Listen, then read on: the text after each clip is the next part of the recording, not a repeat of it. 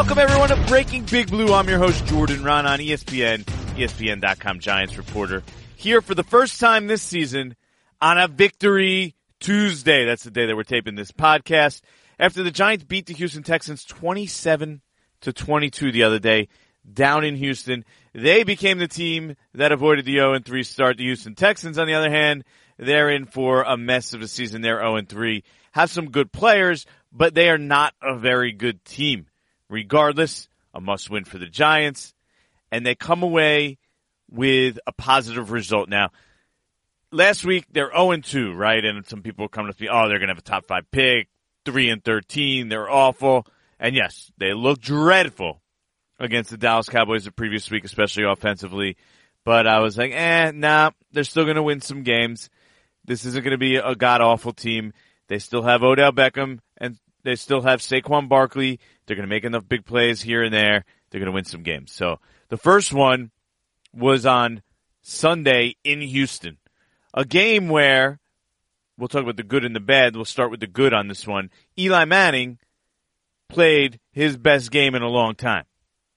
I mean, let's be honest. Everything the Giants did offensively was positive in that first half. Overall, he goes 25 of 29, 2 touchdowns, no interceptions, 132.3 QB rating. A good, solid day for Eli Manning. Now, people might say, they finally protected him. Look, I went and watched and broke down that game. To me, the difference wasn't that they protected him any different. He was still sacked 4 times. He was still under pressure, according to our ESPN stats, 30.8%. That's not that different than the first 2 games of the season when he was under pressure 28% of the time.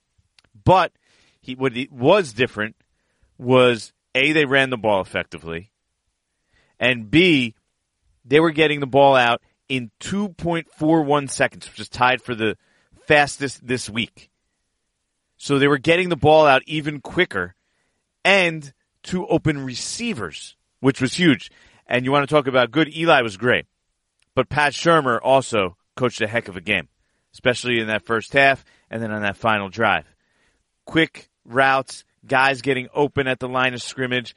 2.41 seconds, by the way, was the time that it took from Eli getting the snap to throwing the ball, on average, on passing plays. The first 2 weeks, it was 2.7 seconds. Now, you might think, 0.3 is not a lot. Yes, 0.3 is a lot when you're talking about that. You go, if he threw the ball in 2.7 seconds, that's, close to middle of the pack, top 10, and slowest getting the ball out. 2.41 is a huge difference, and like I said, he was tied for the fastest release this week. And it worked because the receivers were getting separation right away, whether it was by Odell Beckham Jr. beating cornerback off the line of scrimmage, which he did several times, because the Texans' cornerbacks aren't that great in the first place. They can't guard Odell one-on-one. Nobody really can guard him one-on-one. Or whether it's Shurmur scheming it up. So he had a really good game. In the third quarter, a little bit there, the Giants sort of faded. But you have to like what you saw from the offense. And really, it's in 2 out of 3 games, schematically. In the opener against Jacksonville, there were plays there to be made. Eli just didn't make enough plays. In this game, he made all of the plays. So it was a combination of probably opponent, probably the lesser of all the defenses they faced this year, better quarterback play, and maybe even better schemes and play calls. So you put it all together, and you finally had a pretty good performance. Even though they hit a lull in the third quarter, they gave up some sacks, they got into some long yardage situations, but overall, a fairly promising effort. And now they go and they play the New Orleans Saints, a Saints team, a defense that has not fared well this year. Right? I mean, what have they allowed? 90-plus points in 3 games, the Saints? So this is an opportunity for the Giants offense to now build off that. And if they could somehow get to 2-2 by beating the Saints, the game is at MetLife Stadium, they're in fine shape. Not bad. I think overall, we're still looking at probably a middle-of-the-pack team. I mean, the Texans aren't a world beater. So you can't make too much of it. Andy Reid used to say when I was covering Eagles, it's never as good as it looks, and it's never as bad as it looks. It's usually somewhere in between. So, you can't get too excited about a win, even though you should be excited. At least they got a win that they desperately needed. But you should automatically think, oh, this team is going to really make a run now. There's still some things to be concerned about. Let's stick to the positives, though, and then we'll get to some of the bad in a little bit. But let's stick to the positives and the quick throws, the moving the pocket, and something that was also brought up by Eli and I think it was Sterling Shepard after the game was that Pat Shurmur kind of simplified the playbook. He kind of narrowed it down a little bit for this game.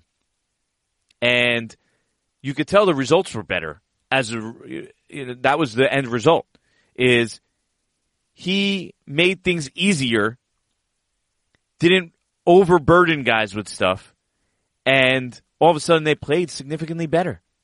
So I think that's something to keep an eye on here. And at least he's making that adjustment, right? And you like the fact that Pat Shurmur is making that adjustment. And he's not just going to go and bang his head against the wall all the time. You saw different formations. You saw jet sweeps to Odell. Just trying different things. Moving Eli Manning on bootlegs out of the pocket. That's a real big Pat Shurmur thing, and I think we should expect to see more of it. Look, Eli's not good on the run. That's not his strength. But the Giants are going to have to move the pocket. You can't just sit back there and have success in the NFL, especially with an immobile quarterback. So they're going to have to move the pocket a little bit. They're going to have him on rolling out left, right, just be a little bit more unpredictable than they had been in the past. So these are all things that you like. And he did it with a new right tackle, Chad Wheeler. Okay? Now everybody got all excited because Chad Wheeler got put in for the benched Eric Flowers, right? That era is over. Finally, that experiment, almost 4 years in, is over. Now, Wheeler had his trouble in pass protection, but what he did bring was did better in the run game than Eric Flowers does. And I know that was supposed to be Flowers' strength, but I've just never seen it. You don't see those blocks where he just smashes people and buries them into the ground. You saw some of those from Chad Wheeler. So he was an asset in the run game at right tackle. Now, I'm going to say this. The rhetoric and the storyline would certainly be different if that was Eric Flowers because he did give up 3 sacks. And to be fair, is if Eric Flowers was at right tackle and gave up 3 sacks, nobody would care what he did in the run game. They'd be smashing him for his inability to pass protect. So it's still a problem for the Giants, and it's something they're going to have to keep an eye on moving forward. Granted, Chad Wheeler faced J.J. Watt. We all know what J.J. Watt is. 8 tackles, 3 tackles for a loss, 3 sacks. Just an absolute monster. So Chad Wheeler certainly had his problems there, but what I did like, the one positive you saw was that his run blocking was solid and effective. He seemed to know his assignments, and when he had the opportunity, he buried guys. Check my Instagram, you'll see at least one play where he just came over, he helped Omame on a combo block on the run and just pummeled his guy into the ground and pancaked him and kept him on the ground. Omame then got to work to the second level. Will Hernandez pulled from the left side, and all of a sudden, the Giants had a solid game, a gain on the play, not game. And it wasn't even Saquon on that play because he was out at the time with a banged up knee. But Saquon Barkley, also impressive. They lined him up. The biggest play in the game in my eyes, that and the Sterling Shepard touchdown that iced it right after a few plays later. But 3rd and 2, short yardage situation. The Giants go empty back. There's like a little over 2 minutes left. And they put Saquon out wide. I mean, everybody saw it, right? And he goes one-on-one against the linebacker, beats him at the line, even has to come back and jump up and catch the ball. But the fact that they can do that, and that Saquon has that ability, is what makes him special. And my 80 catch prediction is looking pretty good because he got another 5 this week. So what's he at now? 21 through 3 games. So he's on pace for over 100 still. Obviously not going to keep that up. But still, that's what makes Saquon Barkley special. Odell Beckham had a nice big game run after the catch. You have to like also what you've seen from James Betcher's defense, okay? They're not great. They don't have a big pass rusher right now. But they've scrapped through 3 games, okay? allowed 62 points. So just the 20, 21 points a game. Okay? Now, I know they haven't played the best offenses, but still, I give James Bettcher, the Giants defensive coordinator, credit that he's been able to scrap through these 3 games without Olivier Vernon. The hope is that he could possibly be back this week. We'll have to see how he does in practice. But the fact that they've been able to scratch through these 3 games, and he's been able to sort of scheme pressure. They don't send a ton of, they haven't sent a ridiculous amount of blitzes, right? Because they played some 3 pretty run-heavy teams. And Texas not so much, but the first 2. So his sack percentage is probably blitz percentage is probably down from what it was in Arizona.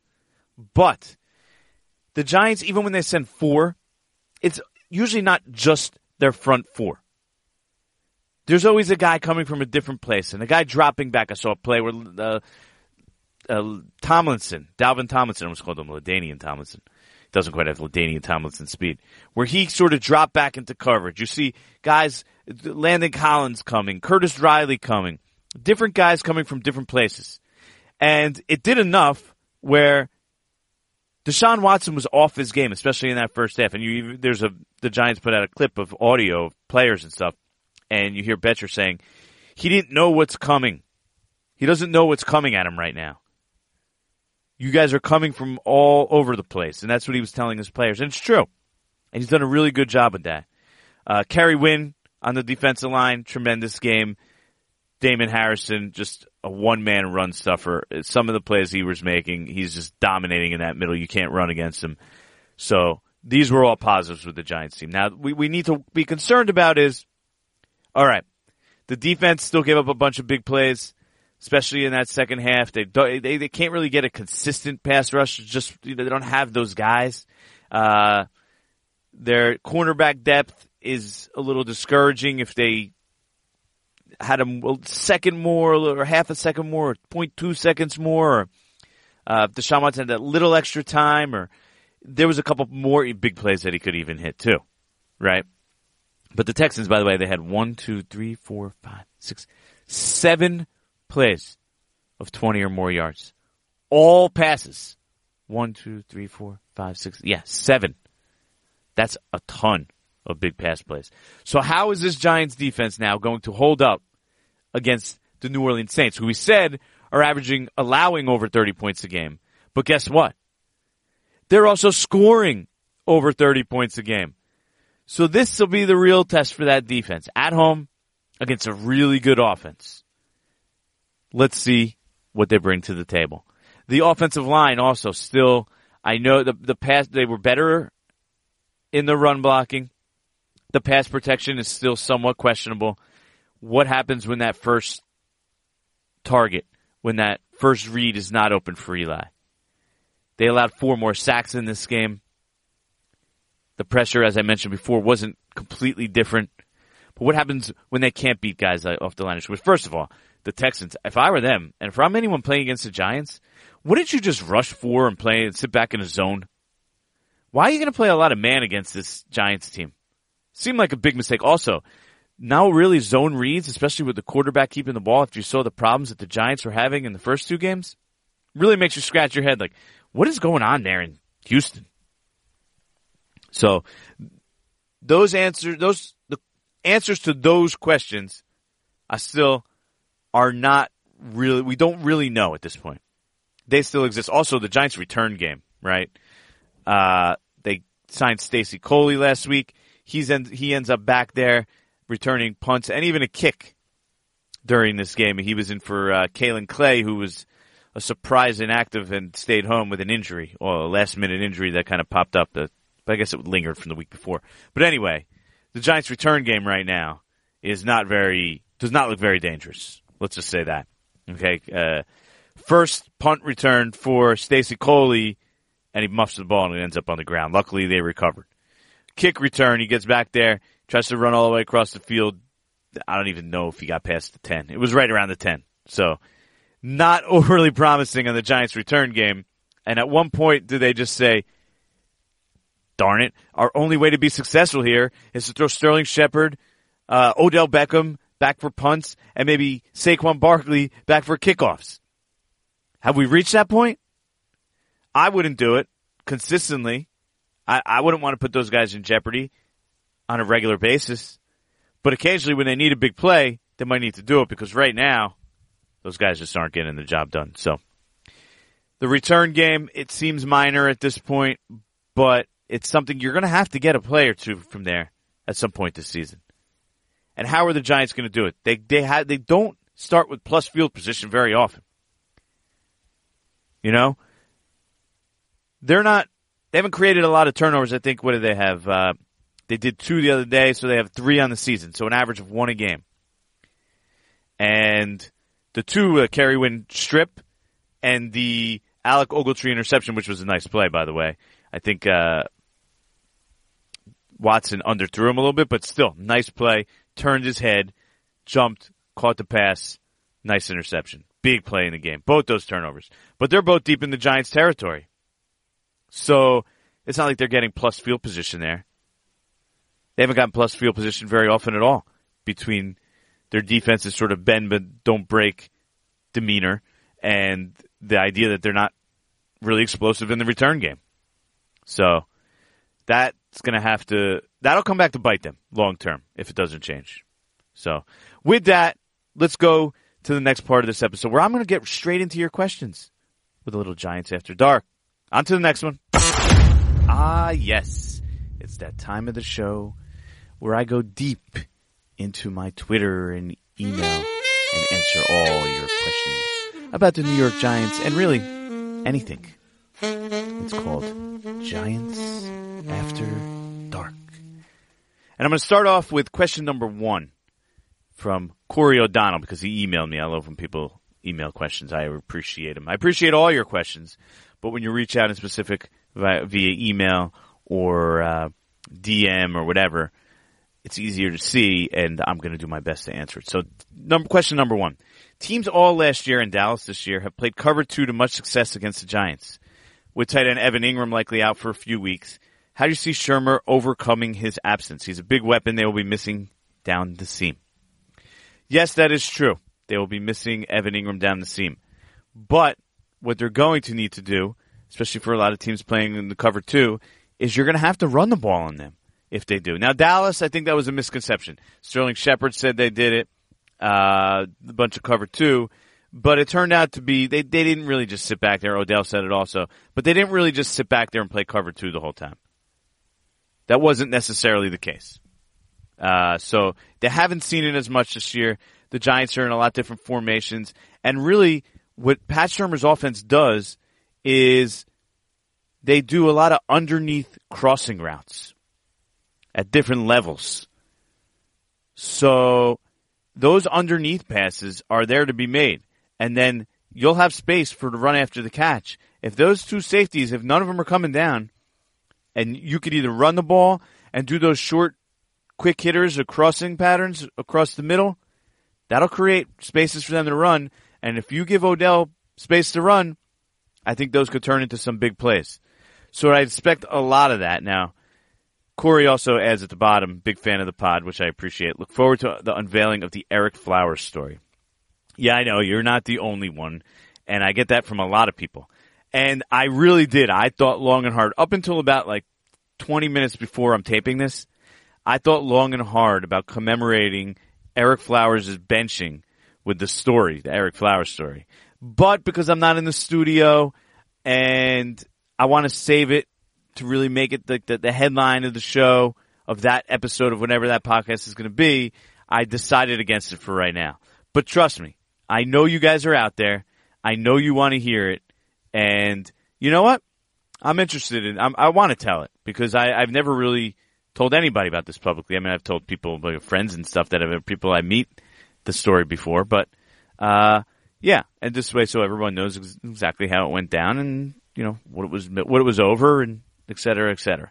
So we'll save that for another day. But while we're on that subject of Ereck Flowers, Matthew Tolchin at Matty Tolch asks, what happens now with Flowers?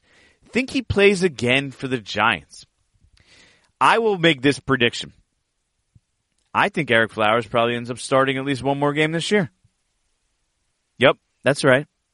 Ereck Flowers, He will stay on the bench for now, but I would not say it's out of the realm of possibilities that Ereck Flowers ends up back as a starter for the Giants at some point again this season. Look, if anything happens to Nate Solder or Chad Wheeler and they have to miss a game, Flowers is back in. They don't have any other tackles on the active roster. They signed the guy a couple weeks ago. He's on the practice squad. Brian, I forget what's his last name. Drawing a blank. But he played with the Lions most recently. Brian Mahalik, I believe it was. And so he's another option. But Ereck Flowers is still on the roster. He's still a tackle. He's really fairly equitable to Chad Wheeler. I don't think there's a huge difference there. So my guess is that there'll be another time this year where he'll probably even be starting. So hope that doesn't scare you too much. Question number 3. The captain at the _captain 66 says, "Hi, any word on Snacks? I haven't seen anything, so I'm assuming he's okay. But he looked like he was crying on the sideline." Yeah, there was, everybody said that. It looked like he was in a lot of pain on the sideline, or something was going on the sideline there when they panned to him with the camera. But Pat Shurmur seems to think that everything, it's nothing more than your usual wear and tear. Like he said the only real injury to come out of that game was Evan Ingram. And the other ones, everyone else was kind of all right. Now maybe he might sit out some practice time or whatever this week, but all indications are that Damon Harrison, who was just absolutely dominant in that game, by the way, I mean, he had I think he led the Giants in tackles. Okay, so when you're a defensive tackle who is not playing every snap, yeah, he did, 7 tackles, okay? He's not playing every snap because he's more of a run stuffer than anything else, is leading your team in tackles. He played, 35 of 68 snaps, right? So pretty close to 50%. Okay, he's 51. He only played half the snaps, and he led your team in tackles. That just shows you the impact that he's having on the game. He's making a tackle. He had 7 tackles in 35 snaps. He's making a tackle 1 out of every 5 plays from a nose tackle spot. I mean, are you kidding me? Facing double teams sometimes too. I mean, it's just impressive. You have to, they came into the game, the Texans, as the leading rushing team in the league. And what did Lamar Miller had 10 carries for 10 yards? I mean, that is shutting down the run. 10 carries for 10 yards. I mean, you serious?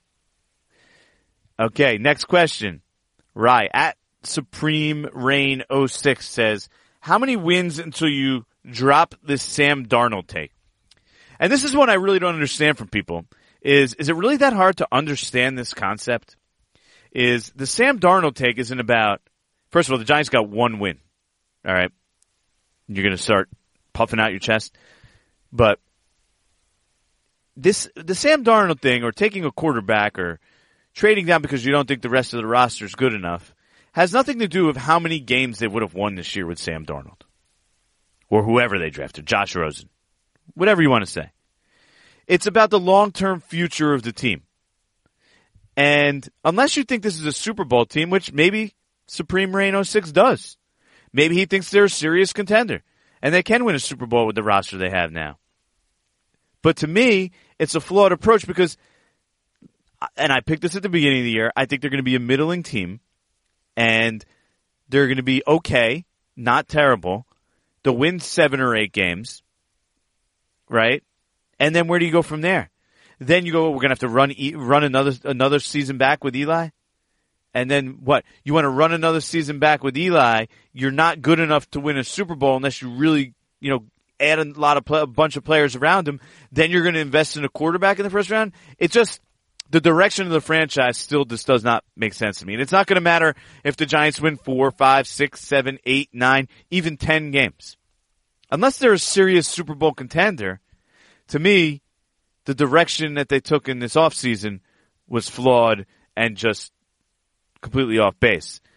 And the idea to take a running back at number 2, and don't get me wrong, I think Saquon is an awesome player.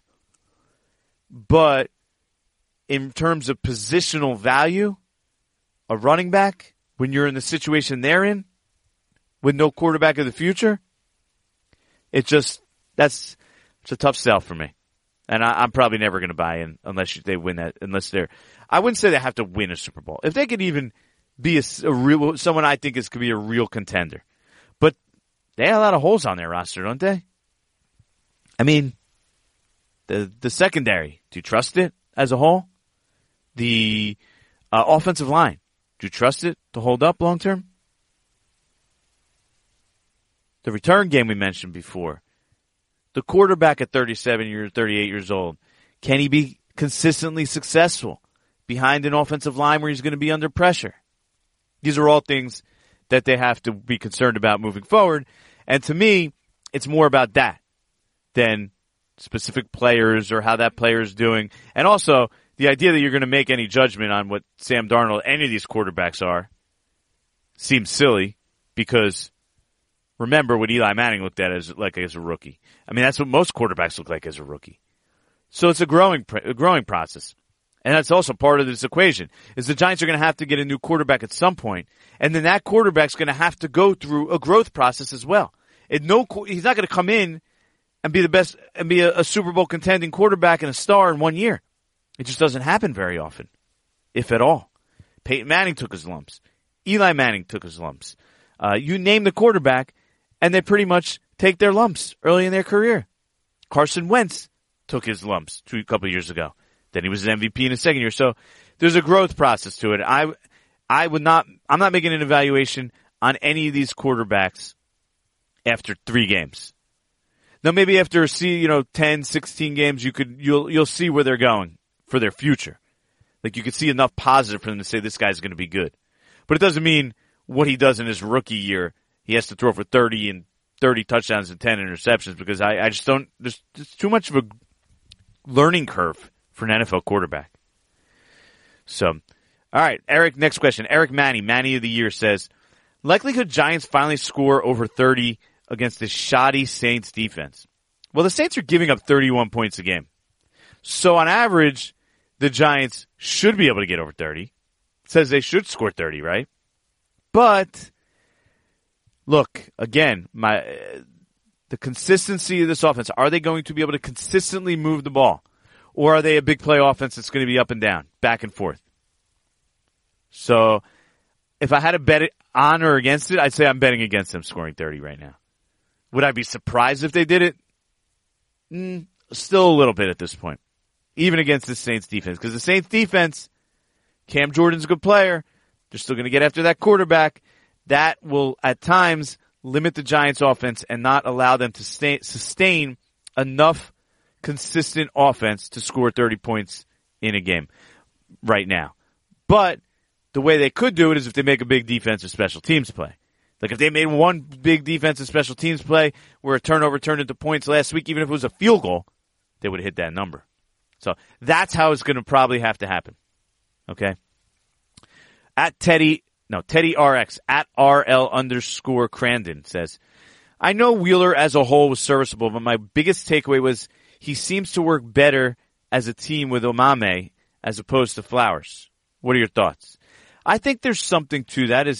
Look, with offensive line, a lot of times when they're working together, it's about staying on the same level. And what that means is you kind of want guys to be shoulder to shoulder, right? So this way, it allows Omameh then to be able to help. And it allows, let's say the tackle gets beat, it allows the guard to help, which in this case is Omameh. And when they do stunts and twists, which you saw the Giants have major problems with, if Flowers is cheating outside, and he did it even more last year, not as much this year, even though you still see him doing a little bit. He's so worried about beating off the edge that he's almost cheating to cut off that edge. But then they run the stunts and the twists, and the guard and the tackle are so far away from each other, like 2 to 3 yards apart from each other, that it's oftentimes hard for them to pick it up. So I do think a little bit it does affect Omameh. Now, he wasn't great the other day either, but he certainly was better. And when the Giants run the ball is when you see where he could do what he does best. He's a much better run blocker than he is a pass blocker. So your answer to your question is yes, a little bit. I think being with Wheeler does help him a little bit. But there were also times where Wheeler got knocked back so quickly by Watt that they were on different levels. And one time Omameh tried to help him, but they were so far away from each other, Omameh and Wheeler, that he just wasn't able to get there in time and help on Watt. And some people think that one probably went on Omameh, that sack. I still think that one went on Wheeler. And so if you think about it, he allowed 3 sacks. What would people be saying if that was Ereck Flowers that it happened to? Right? So last question, we'll build off that. At David Rockaway 23 says, will Wheeler start this week? And my answer to that is yes. I still think he did enough, especially in the run game, to earn himself another week as the Giants' starting right tackle, which will keep Ereck Flowers on the bench, probably much to the liking of most Giants fans. And with that, on to the next one. All right, it's time for Jordan on the Beat, where I take you inside what it's like to be the beat reporter for ESPN for the New York Giants, and some of the funny, interesting, and often disturbing things that come along with this job. Now, I told you, I thought long and hard about going with the Flowers story here, but I want to save that and for a better day. But so in the meantime, what I'm going to do is I'm going to give you a little look into what Pat Shurmur's like, right? These are all relationships. This is a relationship business. It's all about building and maintaining relationships with people. And sometimes, it's hard to, and the relationship goes up and down, and you have disagreements or arguments, or you're upset with people. But look, that's part of the job, right? But anyway, that's not what this is about. This is about just getting to know Pat Shurmur a little bit. And you see at the press conferences, he doesn't tell you a lot. He's a little quiet in that regard. He's never going to criticize one of his players at all. He's even going to say that the guy needs to play better, really. Keeps all that stuff kind of close to the vest. And that's the way he's going to play it. That's fine. But you do sense and you get a little feel for he's got a real dry sense of humor. He said at one press conference earlier this year, he said, yeah, I'm not funny. But he is funny in a way. Got a real dry sense of humor, quiet, says something sneakily, and then just sits there with a straight face. So you see it from Pat. So let me just say, part of my job is to tape the arrivals when they come into the stadium for on game days. So the first week 1, Shurmur is coming up and, says hello. Goes to shake my hand. He says, "Hi, Pat." I was like, huh? He thought he was calling me Pat. He knows the difference, but he accidentally called me Pat, like I'm Pat Leonard. All right, you heard we talked about Pat in the last podcast, if you didn't hear it. Friendly with him. He's a friend of mine. And he works hard and is respected that he was giving me crap because he said I did not really give him a full backing in that last podcast when I mentioned him. But anyway, so he says, "Oh, hey, Pat." And I'm like, whoa. Shurmur says that to me. I'm like, hey, that's insulting. The last person I want to be called around here is Pat Leonard. I'm just joking around. So anyway, he's like, oh my God, hey, Jordan. So I see him this week. Again, we're doing I'm taping the arrivals. And I say hi to Pat Shurmur. We shake hands, and he goes, "Hey, you know what? I almost called you Pat again. Or I was going to call you Pat." Basically just joking around, saying he would do it for fun. So now, every time he sees me, in a way, I'm thinking, is he really going to call me Pat? Like, do I really want to be called Pat? I don't know if around the Giants, especially these last few years, if that's exactly a compliment. Plus, I'm way better looking than Pat Leonard. Don't ever anyone tell me differently.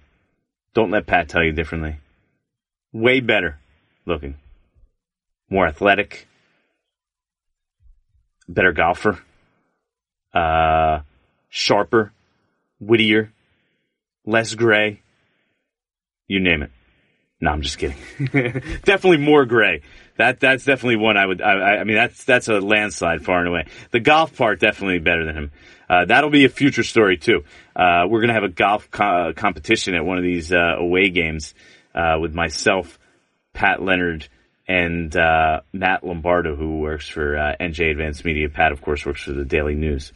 So I thought I needed to give them both strokes, and because we each said about what we shoot, so thought I'd have to give Matt a few, and then Pat, probably like 6 or 7, something like that. So Pat willingly said he'd take it, and Matt got all insulted. And so he wants to play me straight up. So even though I probably shoot better than him, he wants to take me on straight up. So that'll be probably a future Jordan on the Beat, where I give you the breakdown about how I whoop both their asses. Okay? So we'll get to that later. In the meantime, the Giants play the Saints this Sunday, 4:25, I believe it is. These start times are weird, It used to be like 4:30, 4:15. Now it's 4:25. Like, who knows? 4 something. Okay, it's the 4 o'clock game. Still call it the 4 o'clock game. I don't care what time it is exactly. They're playing in the 4 o'clock game against the New Orleans Saints, a team that's supposed to be really good this year. And matter of fact, I picked them to win the Super Bowl. Yeah, that's how good I thought they were. But their defense early this season has looked like a dumpster fire. 31 points a game through 3 weeks, right? It's not like they play these powerhouse offenses, although Atlanta's offense is pretty good. But, I mean, they got just ripped apart by what, was it New Orleans? Tampa Bay in week 1. Eked by the Browns in week 2. But they have Drew Brees. They have a consistent offense. I like the Saints in this one. I still think the Giants' offense will be a little too stop and start to hang with Drew Brees and the Saints. And how are the Giants, short in the secondary, going to cover the likes of Michael Thomas, who, by the way, is a stud. Just an absolute stud. I mean, he's a star that most people don't know is a star yet.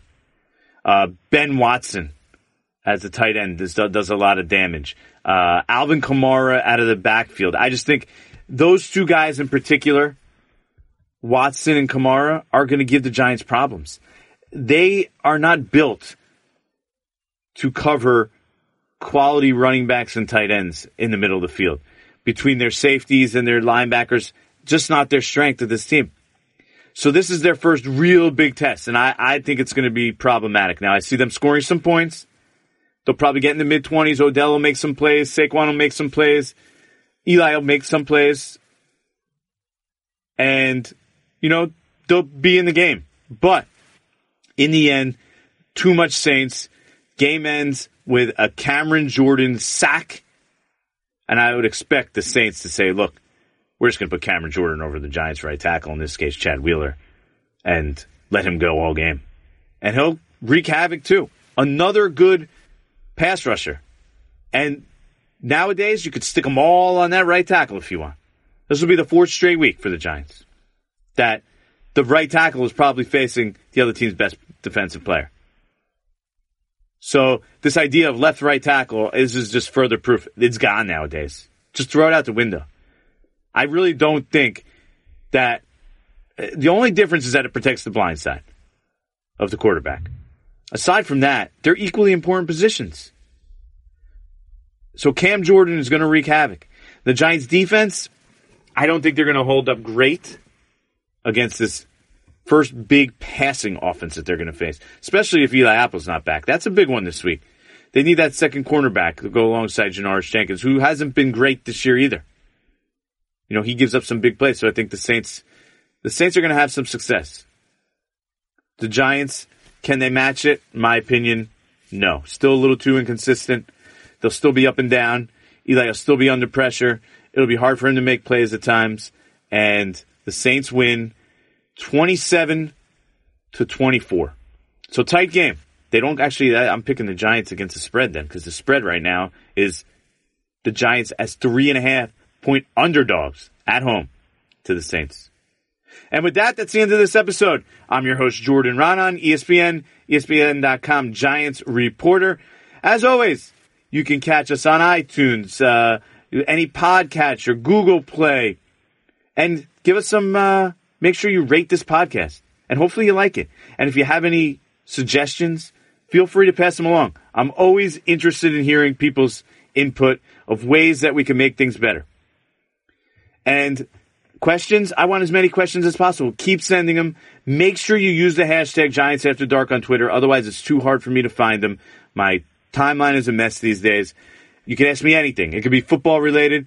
It could be non-football related. The only thing is, and one person I saw in the questions before was asking me, why do you hate Paul Dottino? I'm not going to sit here and bash any colleagues or talk about other people that I work with, work alongside or in the same vicinity as, and talk about go into what they do professionally. So that part of it is maybe some of the only things that are off limit. Otherwise, hit me up, Instagram, Twitter, email, Facebook, you name it. I'm looking out for your questions, and I'll do my best to answer them. And with that, that's the end of this episode of Breaking Big Blue. I'm Jordan Raanan. See you next time.